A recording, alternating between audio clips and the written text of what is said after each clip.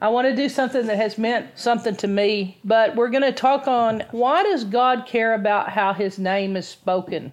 You know, it just seems unusual to me that in the Lord's Prayer, even when we pray and we want to give praise to him, you would think it would say something about you're wonderful. You'd think that's how, if you wanted to praise the Lord, you'd say, you're glorious, you're wonderful. The way Jesus said is to bless his name, to say that your name is hallowed. It's an unusual word. Hallowed. You know, that you're blessing his name. So I'm going to start you with Ezekiel 36, 20 through 21, and I want to discuss a concept here. It's something that bothers God, and I've tried to, in life, have myself care about what God cares about. Because usually there's a split divide between people. I care about what I care about, God cares about what he cares about, and we never meet. There's always this difference between us and God, that I have some things I care about, he cares about a different set of things. But if you can teach your heart to say, I care about what God cares about, and then it starts this beautiful relationship with you and God, because then he'll care about what you care about. And then you say, Lord, I care about what you care about. And you start this relationship. So there's something in Scripture that I've never heard anyone talk about that God cares about. But in Ezekiel 36, 20 through 21, it talks about it. And wherever they went among the nations, they profaned my holy name. For it was said of them, these are the Lord's people, and yet they had to leave the land. I had concern for my holy name, but the people of Israel did not. They profaned it among the nations where they had gone. So he was concerned about his name, and they profaned it. That's what he got out of his own, what he's calling his holy people, profaned his holy name. So today's lesson is something called blasphemy. And people wonder what blasphemy is. It's really one of the most serious sins we can get into if we blaspheme God. I'm going to ask this question, why does he care? Why does he care about what the other nations think about his name? Now, I'm going to just say something that some of you all have read that are literature people, but, you know, it's kind of what people say when Americans are traveling abroad. They call it the ugly American. We're louder, we're obnoxious. I mean, there's a book called The Ugly American. In some ways, you know, if you were lighthearted about this scripture, you could say, well, it's kind of that concept that wherever you went, you made everyone hate God because of you. Why does God care? Why does this bother him? I want to hear your ideas. Well, you wouldn't want someone you love to hate you, and he loves everybody. In the Old Testament, that was an expressed idea that he loved everybody? That's a fact about him. It's a New Testament understanding looking back. So you're saying that the very fact that he cared about his name among the nations should have given him a hint he cared about those people. There was no evangelism going on to these other tribes. I mean, it's terrible to think that this is how it had to happen. You had to kill all these other tribes just so your people didn't get polluted. Like, they were so inclined to listen to what everyone else thought and do what all the other foreigners did, that the other foreigners were so badly behaved. There was so much wickedness that they had to kill out all their enemies so that they could come in and try to be pure. If you watch the movie Noah, it's they didn't do a good job according to the Bible. But it was so bad, God couldn't find anyone on earth doing anything righteous. It was just completely wickedness. And so sometimes society gets to that point. So you see this verse, and wherever they went, they caused God's name to be spoken of badly. All right, I was seeing if y'all could come up with any reason why it mattered to him. So you're going to just say that. He loved them, okay? So in other words, he had a reputation. And when they went into the land, there was a reputation that God protected his people and answered their prayers and did miracles for them. Yes. What we're talking about on this is God has a reputation. And we're the ones that make him look good or make him look bad. God's reputation means something. We sometimes think that we have this idea of we're not supposed to care what people think. But this Bible study is kind of different than that, because God cares what people think in this Bible study. And you're going to have to explain to me the difference, because people pleasing and caring what people think gets us in trouble. So I think because of that, we're training ourselves. Oh, I shouldn't care what people think. I don't want to be a people pleaser. So we get the idea that God doesn't care what people think. I think it's that we need to care what people think about God. And not care Very what good. people think about us. Will, you said it very well. All right. So that divides out the difference between people pleasing and what this is talking about. So I'm going to give you a line. Does your life make God out to be a liar? It's called the watching world. And it's your life against the backdrop of the whole world.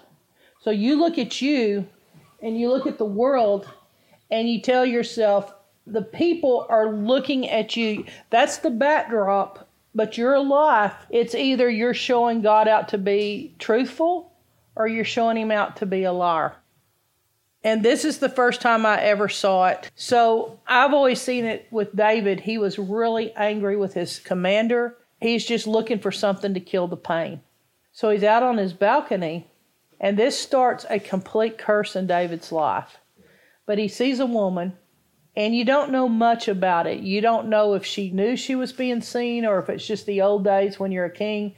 They just brought him what he said. He said, bring me that woman. And he had just a one-night stand with her. And lo and behold, she tells him that news. I'm pregnant. And that could have worked out if her husband had been at home or on a short journey. But he was in an army and he was off. So the last thing a man wants to do is come home to a pregnant wife. Well, this is what happened to David. He couldn't cover this very well. I mean, he had just been angry. It didn't mean anything more to him than that. And he had done a painkiller. And he had sinned. And the worst thing of all, I don't think he had asked her at the time, whose wife are you? But he finds out from his men that she's the wife of his mighty men. It'd be like, let's just use your sheriff's department. It'd be like having a bunch of guys that you really care about and you guys all work together. And then finding out the lady that he had brought to him was one of his best men's wife. It makes trouble. He had not just picked a woman, an unattached woman. He had managed to pick someone that it really messed David up because David had had a lot of integrity in life. And if you're one of these people who you grew up loving God, having a lot of integrity, the devil will try to do one thing to you to wreck it. It's amazing that a few hours can change your whole life. David doesn't seem to want to walk out of it nobly and fess up. He decides, we can clean this up. I'll just call for the guy to come home. You know how the story goes. Let him come home. Let him spend a little time with his wife, and he can name the baby after him. So David thinks this is going to go down easy. So he tells him, go home to your wife. Oh, this is terrible because the guy acts like him. Oh, I couldn't go home to my wife and spend time when my brothers in arms are out there fighting? Doesn't that sound like David? I have so much integrity. I must not go home to my wife. Look at how everyone else is fighting. And David's going, go home, go home. Well, this isn't working. So David says, it's still not a problem. Come back to my house. I'm going to get him really drunk. That'll take care of it. So David gets the guy really drunk. But even drunk, this guy can hold to his scruples. And he says, oh, I must not go home to my wife. And David is going to go, please go home to your wife. It would have saved his life. And then David doesn't exactly kill the guy. So he feels better about his conscience. David starts laying in bed and thinks, I'm a righteous guy. This is how he thinks. Because he's been righteous all of his life. It just... Now he's not, and he hadn't caught up to the fact he's not righteous now. And so he's laying in bed, and he's thinking, and he's like, people die in war all the time. Why not it be him? If people have got to die, you lose a certain amount of guys every time, there's a war that goes on. Let me help pick which guy needs to die this time. You see him, this is a shovel, Robert. He's digging himself deeper. You've gone from calling the guy home, and now you come up with this idea. And we would all have a fit about this passage, but we've all been there where sometimes we're like, you try different things to cover what you've done. And it's in the covering that he went from what displeases God here becomes Oh, it's huge. Like, you can tell he doesn't care about anyone but himself and getting out of this trouble. At this point, he tells his commander, and this is the horrible thing. Y'all, this is the part of the movie that it bothers you. He has to get a note to his commander to let it be this guy that gets killed. So he lets the guy carry his own note to the commander. These stories in the Bible are like movies. You know, it's kind of like this thing. No one can make this stuff up. So the guy carries a note, and it tells Joab, do something stupid in the next battle. He said, go up too close and take this guy that's carrying the note with you and let him get too close to the enemy. And you know what happens there. He was telling his commander, and let what happens happen. And the guy is just like, why would I make a bad strategy in military and everybody look bad at me? You know, the guy is worried about his military reputation. He's like, why would I send a group of guys in that close, and all the wives back home will say, and the children, that was Joab's stupid mistake. And David goes, let it be on me. You're going to have some fallout for this, but just let it be on me. Well, unfortunately, it worked perfectly to plan. They put the guy in close, and sure enough, they killed a certain amount of them in the next battle. They had the burial. Everything went well. Went bad, went well. And David thinks he's gotten away with it, and time's ticking off. It's not quite a year because of the baby. You can kind of gauge it by that. But quite a bit of time's gone by, and David thinks he's gotten away with it. But you're seeing something happen in David's heart that's scary, and his heart starts getting hard. And sometimes with a person, you're thinking, I wonder why they're suddenly getting hard. But they've got something hidden back there that they can't forgive themselves for. So many people that don't walk with God, they've got one little thing in their life, and they think even if God could forgive them, they can't forgive themselves. We've led people to the Lord that were very old, and they were like, I deserve to go to hell. I can't forgive myself. And so this is the state that David was in. He was getting harder in his heart. In fact, there's a very odd verse in the Bible. It's very unclear what it means, but it sounds like that David went from just doing what he was supposed to as a military commander, but he actually started put the people he captured into torture.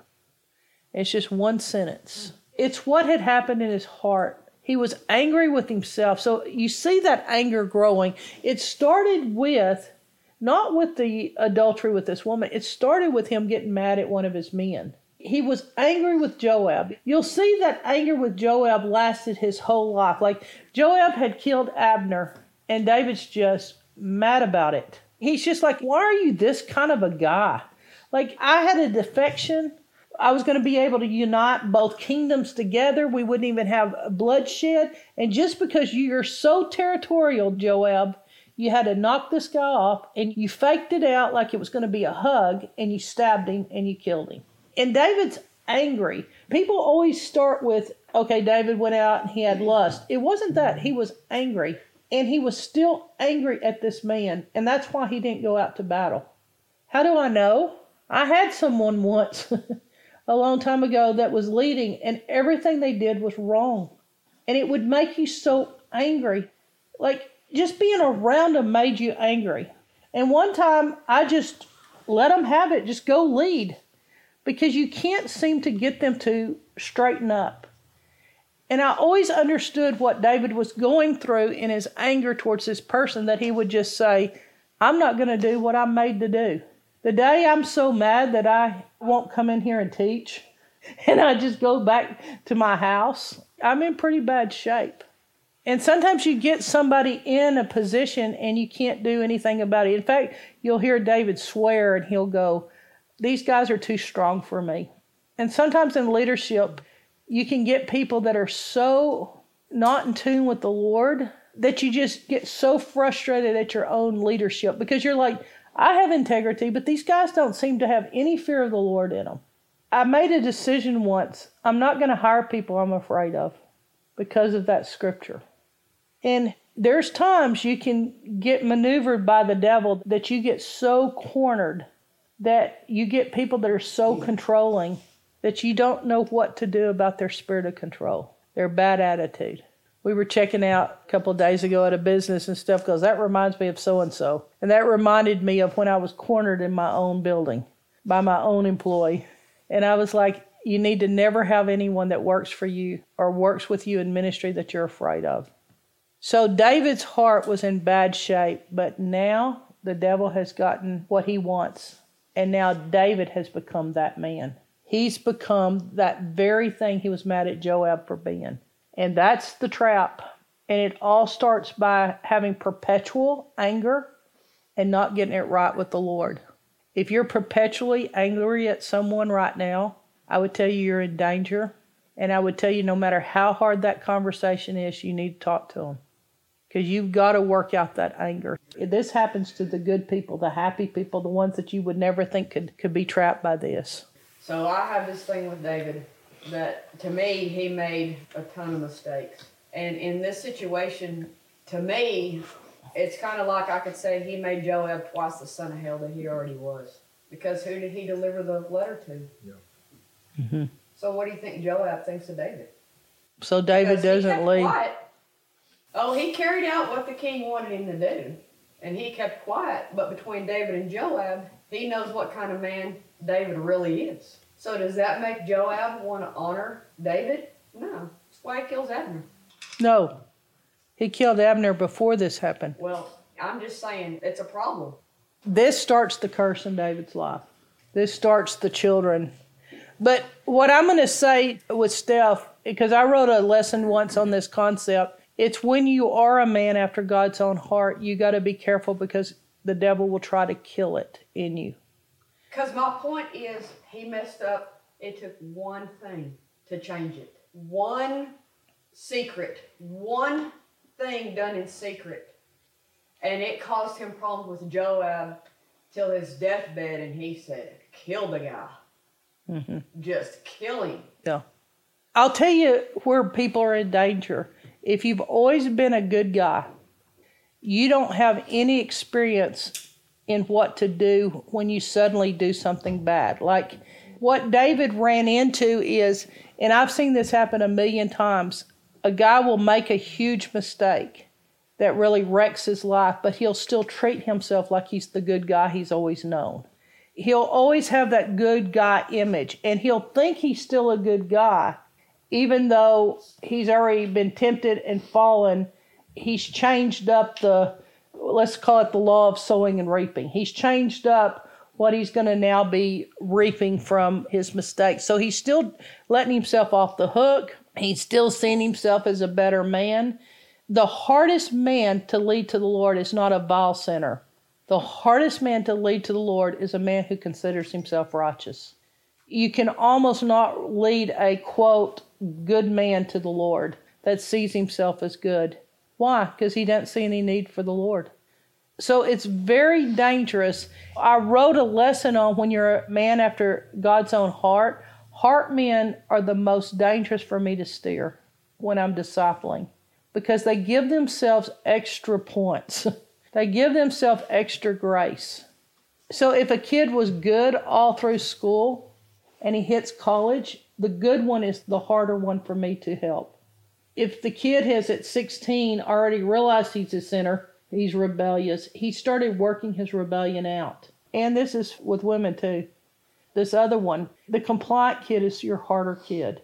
So if you know this about yourself, this will help because David had a switch. If he could have stopped it right at the beginning with just adultery, but he let it continue on, and the hypocrisy, it was so bad, God had to intervene on it. So that's this moment when God says, enough. I'm writing this concept. This is when you're chosen and when you're favored and when you're unique, when you have a special place with God, that you don't get into something where you violate something God desperately cares about. This is where I first saw this verse. It's 2 Samuel 12, verse 4. So when God comes in and through Nathan the prophet, he's dressing David down. And I've always told you, if you've never been dressed down, you haven't experienced what needs to take place in your heart. This is when I first saw what God was upset about. And it says, the Lord says, look, I've done all this stuff for you. I blessed you. I gave you everything I could think of to give you. And if that wasn't enough, I would have given you more. Why have you done this? That's how he speaks to someone that's unique, someone special, someone that's walked with him all of his life. This is a boy who used to, when he was a kid, would worship God out in the fields. This is a guy who became a legend in his teenage years. And God is talking to him and said, I've done everything for you. How could you do this and shut me out? But in this, he says a phrase, and I find it all through the Bible, but I never hear anyone speak about it. And that's why I want you to know this so you can care about what God cares about. And this is whether you were the good guy or not the good guy.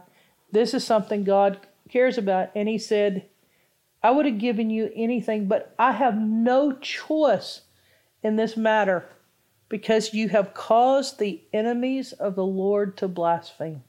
And so I wrote this note to myself. God cares about his enemies. And I don't need to be what causes them to cuss.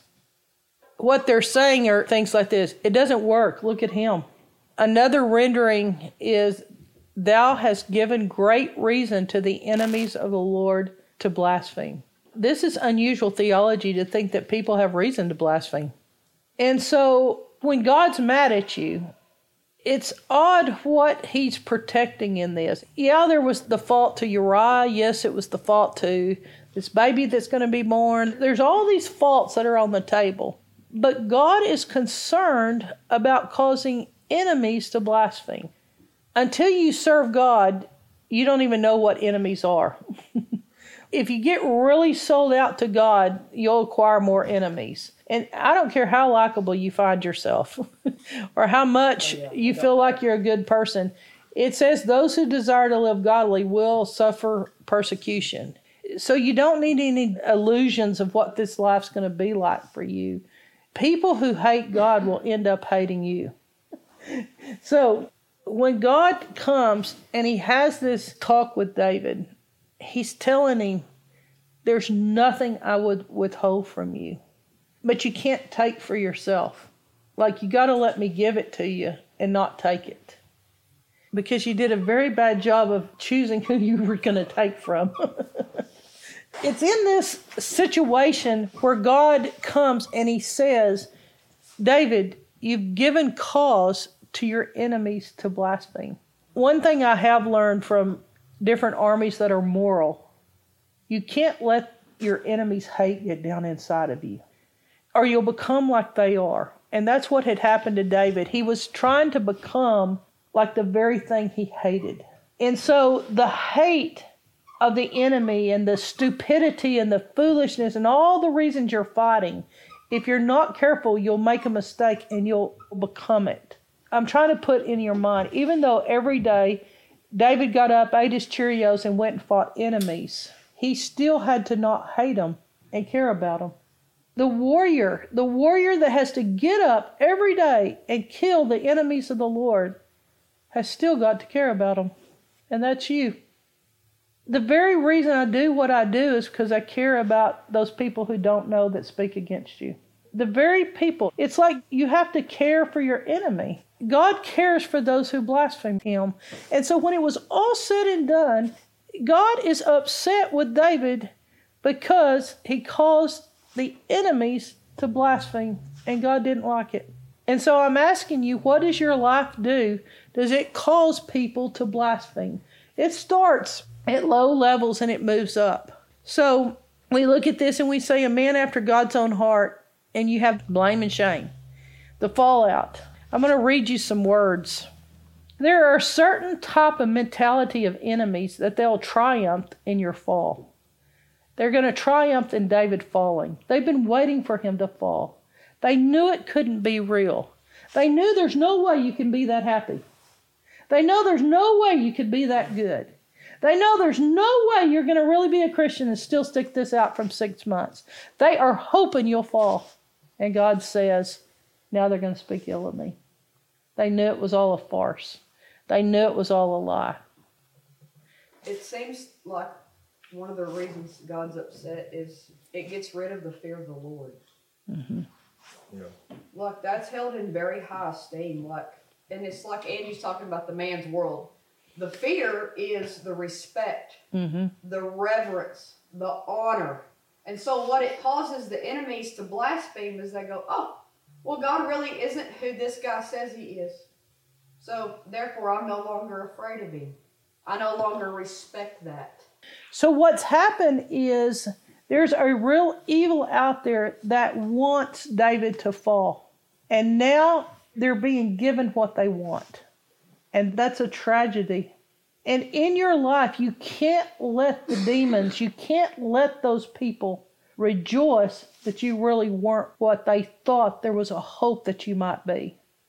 And so what she's saying with King David is one of the problems, and Angie and I have gotten into this so many times, one of the problems is he thinks, well, I'm a good guy. Yeah. I'm a righteous guy. His self-talk was, well, I'm a good guy. Well, he may be a good guy, but he's doing the wrong thing. What he lacked, in my opinion, is his Jonathan. It was supposed to be David and Jonathan on the throne. And the enemy took out Jonathan. Yeah. Like sometimes these assignments are not one person assignments. Sometimes they're two people, sometimes they're a group. What each individual is going to bring to the scenario is like not only needed, but it's a requirement. And you can see where David got set up with losing his Jonathan. He needed what Jonathan was going to bring to the table, and so he failed in that area. Because guess who would have been his military commander? Yeah. Jonathan. You think about the Ammonites, they were the ones who, that little group of men came up too close. And so they were the ones in that battle who had killed Uriah when he was put in front of them. And maybe God was thinking about what happened when they went home that night. And when they got so close to Uriah that they were able to kill him, and they went home and gave their idols credit, and they blasphemed God. Look, we killed all these Israelites tonight. Here's this man, and he prays. He sings psalms. Oh, now we've got a real problem for God. Have you ever thought that we can give God problems? Perplexities? Sometimes, we think that crazy thought that they used to use where atheists would always say to me, he's God. He should be able to, put a square peg in a round hole, the rock that no one can move, and they do all their little atheist games that they play. But the truth is, sometimes we can give God dilemmas that's difficult for God to work out. I told the Lord once, I don't want to give you dilemmas. And I can see the fact that you love me, it gives you a dilemma with me. Because listen to this dilemma. Was not Saul rejected for less of a matter? Why then must David live and still reign? God had gotten rid of Saul, but he's established David. And God's telling him, you've messed me up. I took Saul out for people pleasing. I told him the kingdom's been ripped from him. I threw him out because he wouldn't kill Agag and he kept the sheep. And now what do I do about you? Because I love you. Boy, love can create some unusual things, some unusual dilemmas, can't it? So God's in a mess. And we never think about the Almighty God getting in a mess. But when you get to a certain place with God, He'll talk to you like a man talks to another man. He will talk to you about his problems. And that's what he's telling David here. He says, you know what happened before you. And what now should I do with you? You've made a mess for me. And then, now to this day, it's still a problem for God. Just the very fact it is in Scripture. It was a problem back then, but now it's a problem today. I got a call from some friends of mine, and they're Bible teachers. And the anger she had at this verse, she goes, why would God deal with David in such a way? She's a teacher. She's offended by it. She goes, why would God treat a man like this? Why men? Why would God say this to David? And I have never seen such bitterness and offense at David. And to this day, people stumble over this problem. Still anger. Still maybe hers is gender, maybe hers is hurt, maybe hers is, I don't know. But she is so angry that God still loves him. Some people look at it and say God treated him awful hard. Some people look at it and say, why did God not just kill him on the spot? So neither way God goes is it going to be right for God. If he punishes David, then it's going to be like it's too much because he loves him. And if he doesn't punish him, it's never enough for those who are offended by it. And so now we're not even talking about the enemies of God. We're talking about Bible study teachers who get to this point, and it makes them so angry because they have so much hurt in their past that they are highly offended because they're still a victim to this very thing. Look at how many victims David caused, and yet you still entreat him as a lover would entreat another. That's how God approaches him. He's saying, where did I do you wrong? At what level did I do you wrong that you wouldn't have turned to me during any of this? And it caused this mess. I'm inviting you into a world where God treats you with sort of a relationship between you and him. It'll take a while to get there. You build trust. You build the communication. And some people will never get there. They'll always be between God. It's just between them. He tells them what to do and they do it. But there are some people who get in with God and they become favored with him. They become favorite. They become the one who's after his very own heart. And if you don't desire it, I don't know how you could get there with him. Let me say something on this because it was actually part of my Bible reading this morning in 1 Peter 5. And I think a lot of where we're making our mistake is as Americans, we've been taught, hey, look out for number one. Being around the Jews, they look out for one another like family. And we as Christians are supposed to look out for one another like family. Like we're the family of God. And where we've missed a lot of these concepts is we're only looking out for ourselves. Mm-hmm. It's not for the good of the group, the good of the herd, the good of God's family. It's, why can't I? Why can't I? And anytime you're doing that, you're missing something. And I'm going to say you're selfish. You're only thinking of yourself.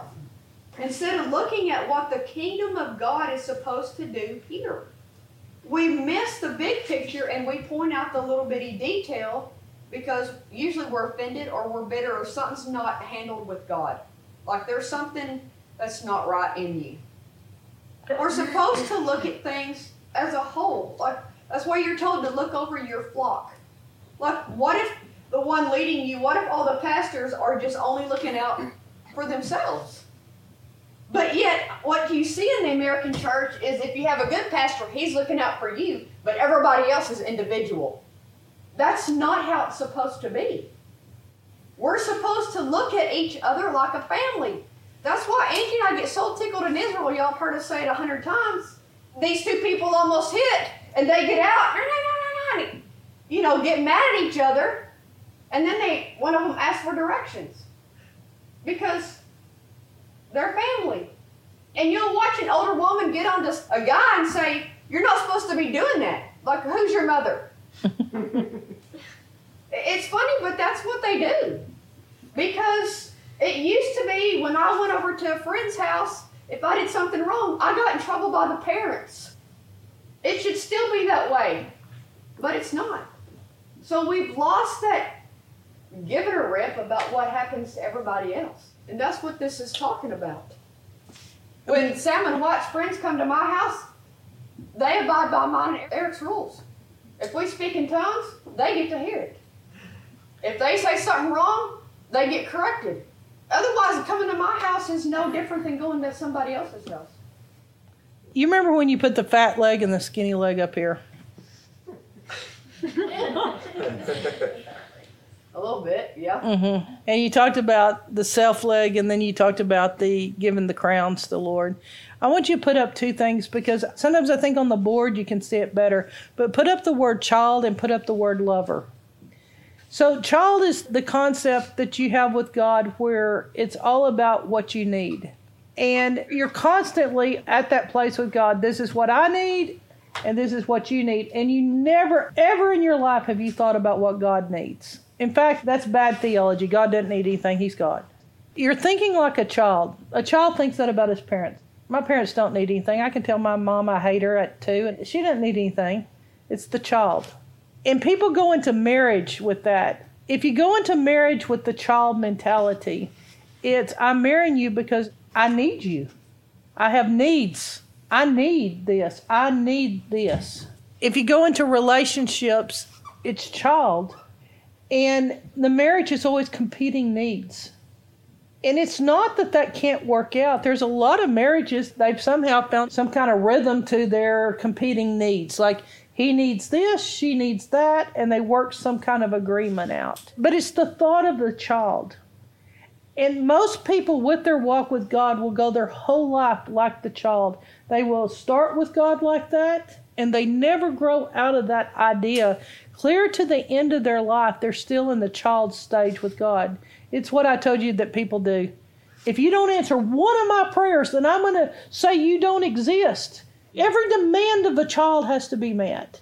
The child, when he's screaming for candy in the Walmart lane, he's not thinking about what you gave him 2 months ago. The child wants his needs met the minute they occur to him, and it's the child. You'll never get to this conversation with God if you do the child. To get to the lover is you honestly love them. You love them. You want what they need more than you want anything else. It's not a doormat, believe me. You take good care of yourself because why? You want the beloved to love you. And so the lover in you approaches God. It grows out of the child. And your number one concern in your life is, what does God want? What does he think? David had always thought as a lover with God. Listen to him. How can I die, God? Who would praise you? I had to return to the land of the living so I could give you praise. And God's like, how could you die? How could I live without you? And they talk backwards and forth. And God, with no shame in acts, is still saying, David is a man after my own heart. Because he approached God as a lover. It's not a spiritual thing, God, I just want to know your needs. It's a lover. It's a thing of, I want to do everything I can think of to please him. That is what a lover does. I have to please you. I have to please you. I have to please you. That's why this Bible study almost seems to go against my concepts of not people pleasing. Because God is applying it to a lover. He goes, David, you and I are lovers. We're lovers. So therefore, we've got to have that thought towards our enemies. It's how lovers think. And so it's not demanding personal needs here. In some ways, what I hear you saying is it's in your heart how you steward it. Like Saul's heart, let me raise the dead because I need. I got to summon up somebody because I need. Let me keep the sheep because I need. I'm not going to kill Agag because I need. The people are running away from me. I need. Saul thought as, if I don't take care of my needs, no one else will. Yeah. But you can see that the way that David and God thought about each other was, God was like, you know, I'm completely committed to everything you need and more. Like, you got your own set of wives. You've got all Saul's wives. What more do you need? Like, I didn't see that you were needing anything else, or as a lover, I would have given it to you. And so the needs thing is handled by the other person. I don't know if that makes sense to you. Like, you don't have to say your needs to God because he's already given them to you because he's the lover. He's trying to please you and you're trying to please him. Each person is concerned about the other person's needs. So you don't approach him with a needs basis like a child does. In that kind of a thing, what ends up happening, the hardest problem for a birthday is you can't think of anything you need.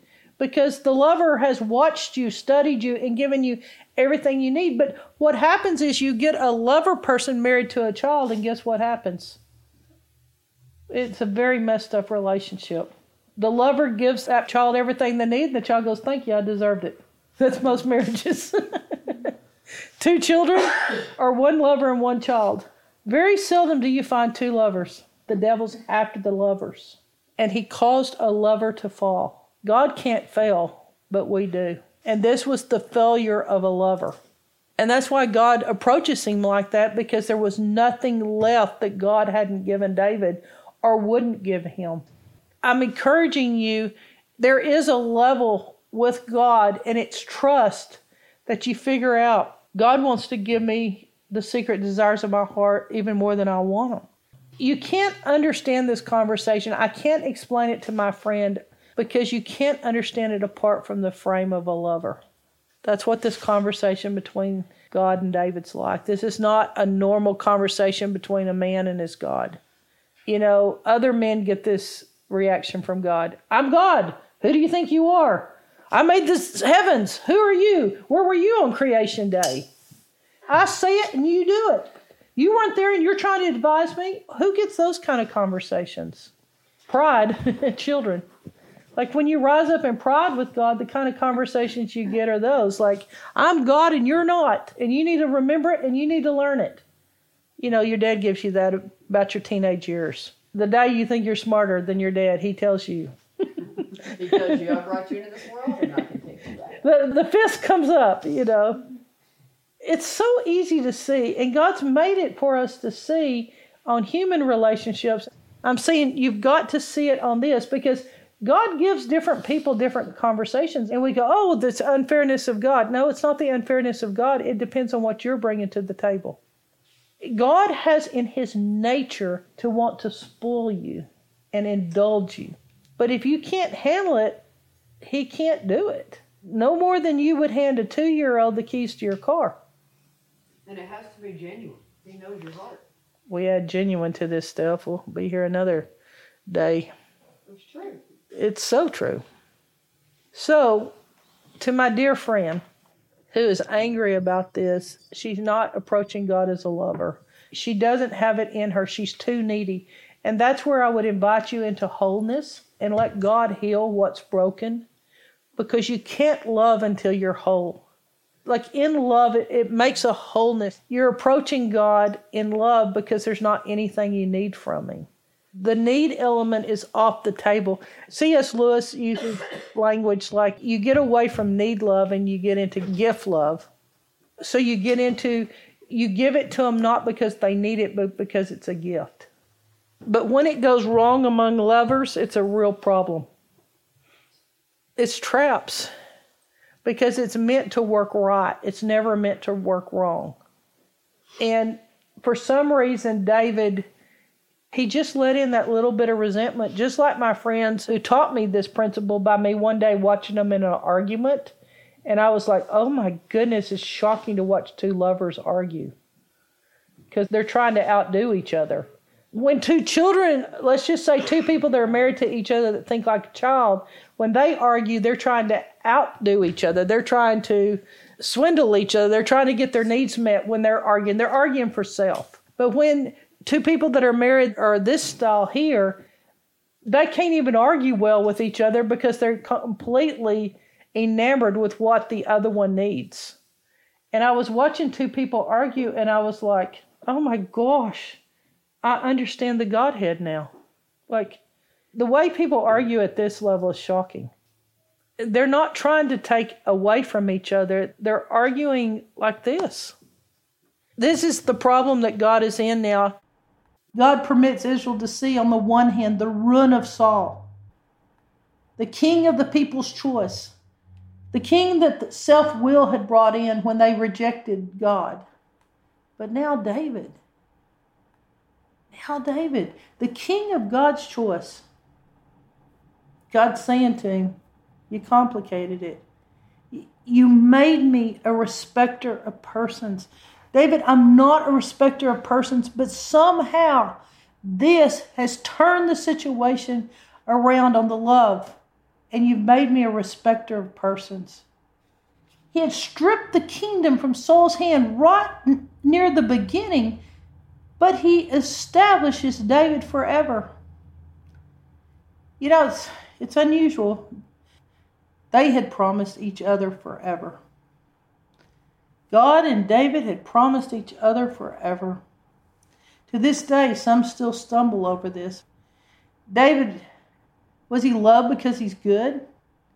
It's hard to explain what makes two love each other. What makes two people love?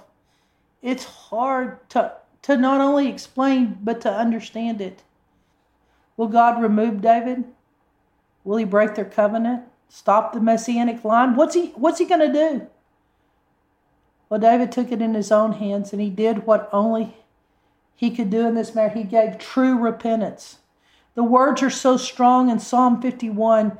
David answered and he said, God, what do you want from me? What can I give you? If you want a burnt offering, I'd give you a burnt offering. But I know it's my heart that you want. You can say this, David repented well. But the sin is still obvious. It's still out there. There's still the repercussions. What's God going to do? Surprisingly, God does not block out the tie that was formed with Bathsheba. The lineage still stands. In Acts, God still brings it forward that David is a man after his very own heart. God does not let go of the love. Though it's confusing to some, you still see that the love is still where God can say wholeheartedly, he is a man after my heart. So some still bring forward the sin and others bring forward the love, the relationship. Well, the relationship. The relationship between David and God at this moment. Let's say it's complicated. To this day, the Gentiles blaspheme. The heathens mock. And some take offense. This is the moment that we see right here in this scripture. The Lord restored the fellow I'm talking about. But Saul gets to him who has more shall be given, but to him who doesn't have, even what he has will be stripped from him. So you can see why one time I wrote myself a note. When I sin now, I've committed a crime against love. There's no Robin Hood in it. I'm out stealing from the rich and giving to the poor. When I sin now, I'm sinning against love. I've committed a crime against love. It gives you a whole nother way to look at you and the Lord. So the failings that we would tend to have and what God's bringing to the table about to David is, what you did not care about is what I care about, and that's what other people will think. You've caused the Gentiles to blaspheme. You've caused the enemies of the Lord to not think it was all real. This is a much more serious talk. In the pounding of the pulpit and the fist and me saying, don't people please, I think we can get ourselves into trouble of not realizing what's at stake in the fact if you get an attitude, you don't care what people think. Ezekiel chapter 20, verse 9, it says that my name should not be profaned in the sight of the nations. The child has a history of ingratitude and rebellion. So you have the children of Israel, and they don't last very long in the promised land without going here. But think about it. The first parents, the first couple, Adam and Eve, they don't last long in the land without ingratitude and rebellion. Like there's not much to Adam and Eve's story, is there? You don't have all these wonderful things that Adam and Eve did for thousands of years, living in the paradise. Pretty quickly they get into ingratitude and rebellion. So is the history of man, the rebel from his maker. Not much happens until they rebel. And then Moses publicly says to Pharaoh, Israel is my son, my firstborn. Let him go that they may serve me. And God argues in this verse, but if they fell right in the beginning of the nation, then Egypt would have reflected it upon God, for his name would have been polluted. God goes to all this trouble, 10 plagues, gets Israel loose. And if Israel fails, just comes out of Egypt and immediately does not have the strength and character to be a nation and to love God, then it was all in vain. That's why it actually says, did Christ die in vain?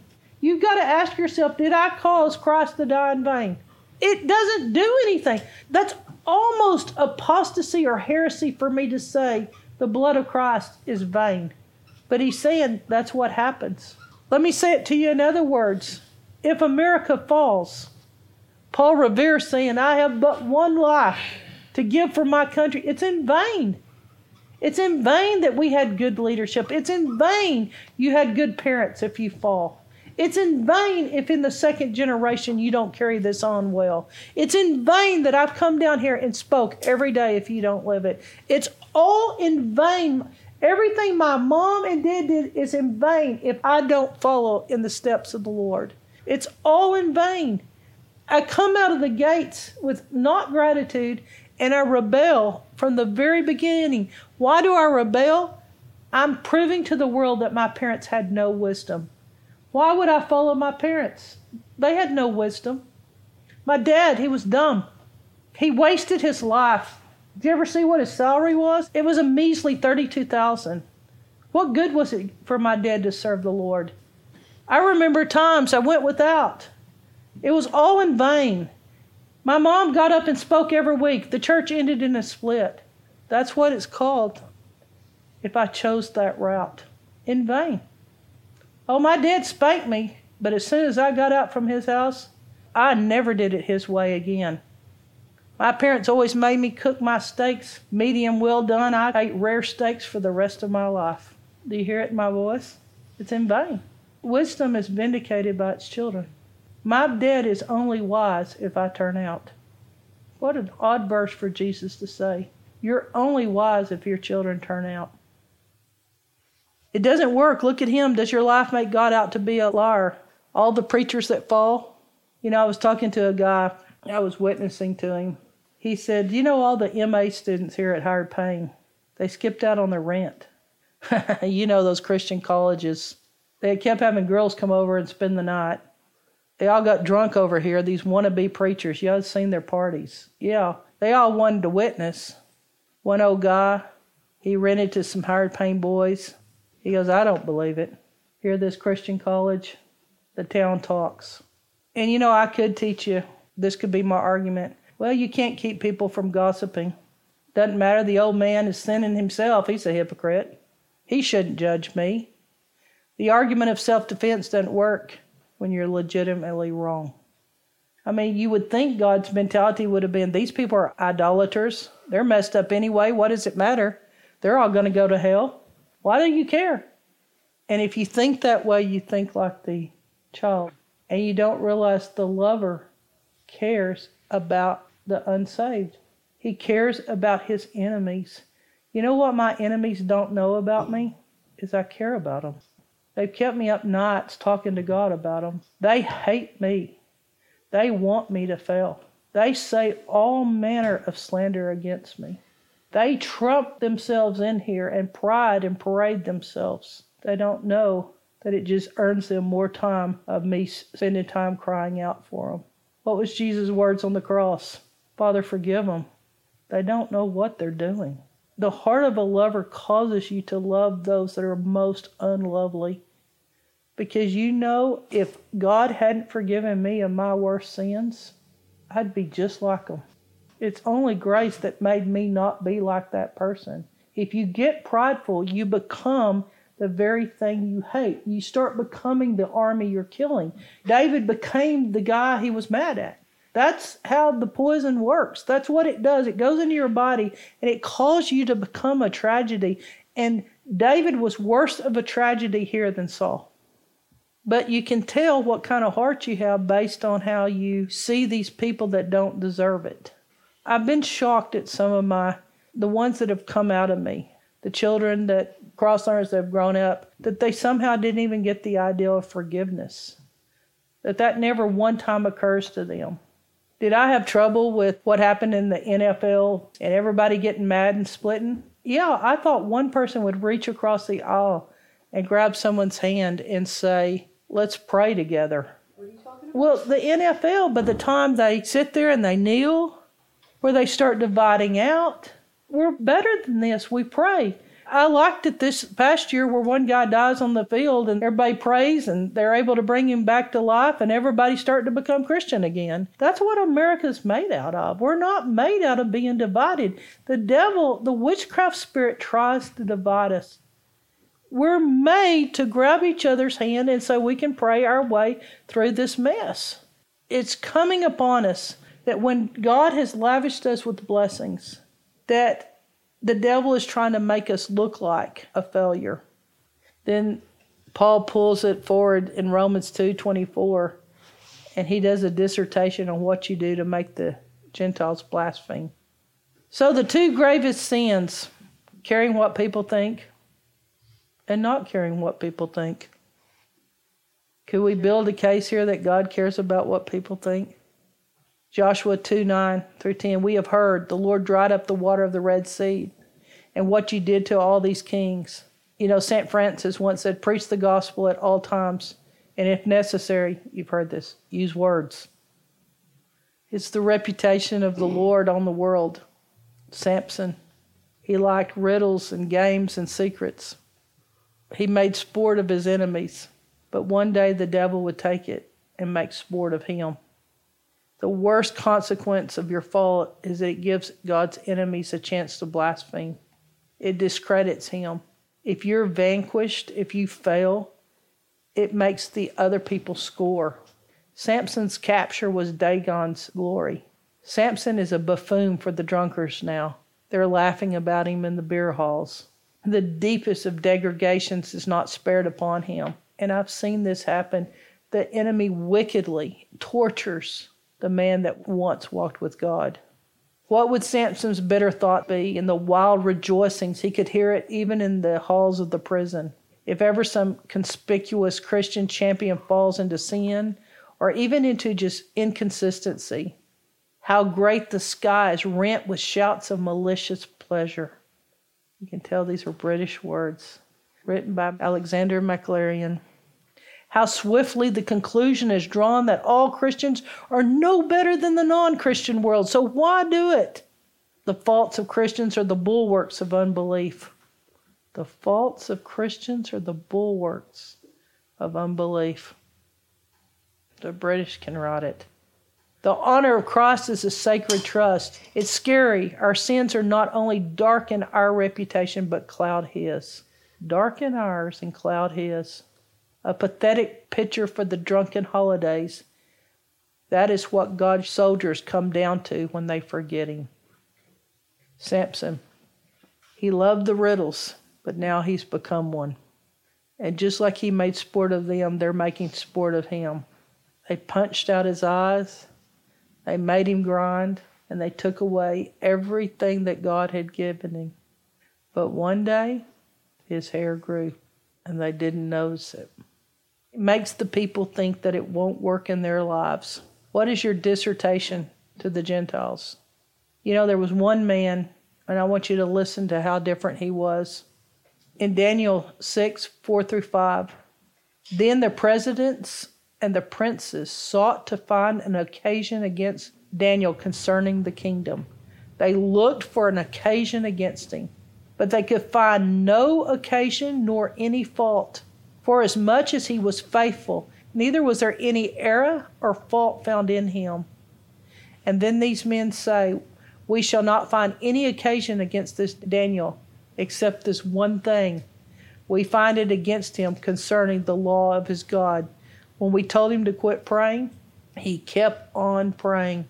When your enemies try to dig the dirt up on you, what did they find? Daniel gave them no fault. In fact, they told him, don't worship another God, and he opened the doors, and he prayed 3 times a day in front of them. Jesus' concern for the pagans. It causes the Gentile too. In Hebrews 6-6, it gives you this understanding. It's putting, which is a present tense word, it's putting him to open shame. It's painful to note that we can do something called crucifying the Son of God afresh. It's shocking to know we have the power to crucify Christ again. That's Hebrews 6:6. If Jesus died on the cross to redeem us from our sins, why should we think it strange that Scripture describes those who have been truly converted but now are presently sinning, that when you presently sin, you're crucifying Jesus afresh? If ever we had a powerful argument to learn the secret to knowing we can cause a fallout, our revulsion at the thought of lifting a hand against our Savior should be enough to stop it.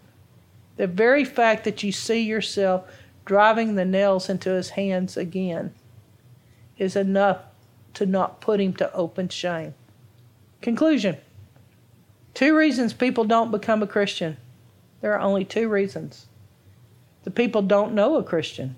Second reason, the people know a Christian. Now we're going to put a twist to the ending. Your testimony before the Gentiles is this prayer. I'm going to give you a prayer to pray, but I'm going to give it to you after I give you the punchline, because the punchline is so funny that you may not remember the answer to this lesson. But listen to what David says to God, the lover. Punchline ending. David reminds the Lord of his reputation. In Psalm 74, he says, "Rise up, O God, and champion your cause.